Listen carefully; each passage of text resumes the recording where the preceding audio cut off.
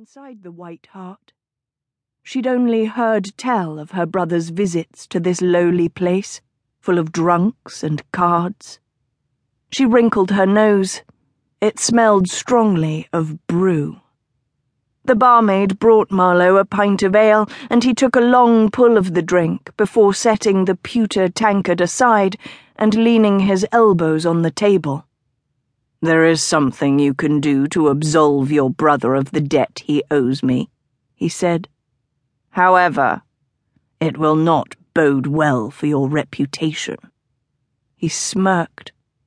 "Although for you in particular, that should matter naught."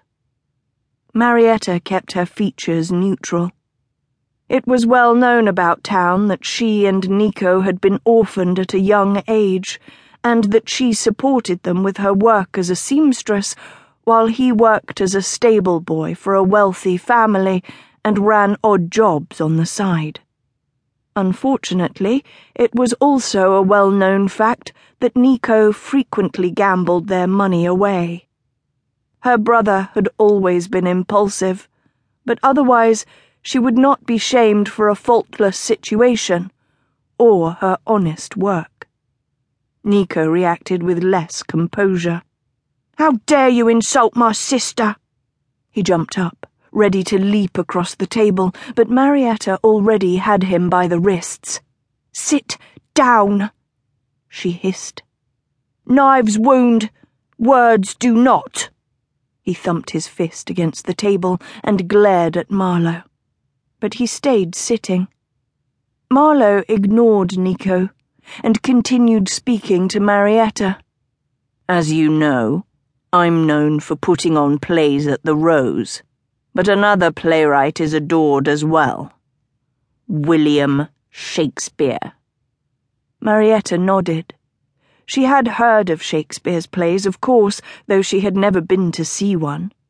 She loved the theatre, but attended only on special occasions when she had a little money to spare. "You know of him?" Marlowe asked her, impatiently.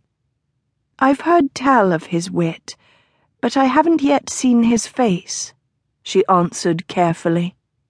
Marlowe studied her while he took another swallow of his drink. "You're a beautiful woman," he observed. Marietta stiffened. Beside her, Nico fidgeted, but this time said nothing. Marlowe continued. "Shakespeare is notorious for romancing many beauties. I need you to find him and get into his good graces. He is working on a new play. As soon as you convince him to trust you, steal the play and bring it to me." His lip curled. He had a persistent, watchful expression, like a cat who had spotted a mouse in the corner. Marietta didn't hesitate.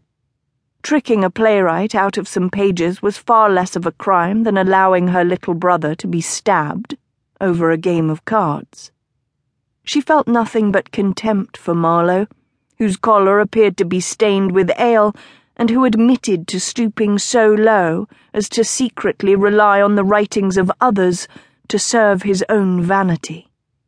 But she would perform his dirty work, if it meant protecting sweet Nico, her dear brother and only family member.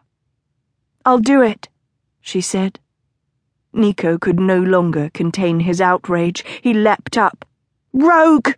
he shouted at Marlowe. "You shan't use my innocent sister as your pawn. I'd sooner duel to the death." The tavern fell silent. Heads turned.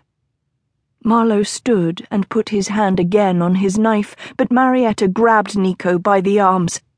"He will not duel," she said firmly to the playwright. "I will do as you say," she added in a whisper. Then she turned to Nico and said, "You've done enough already.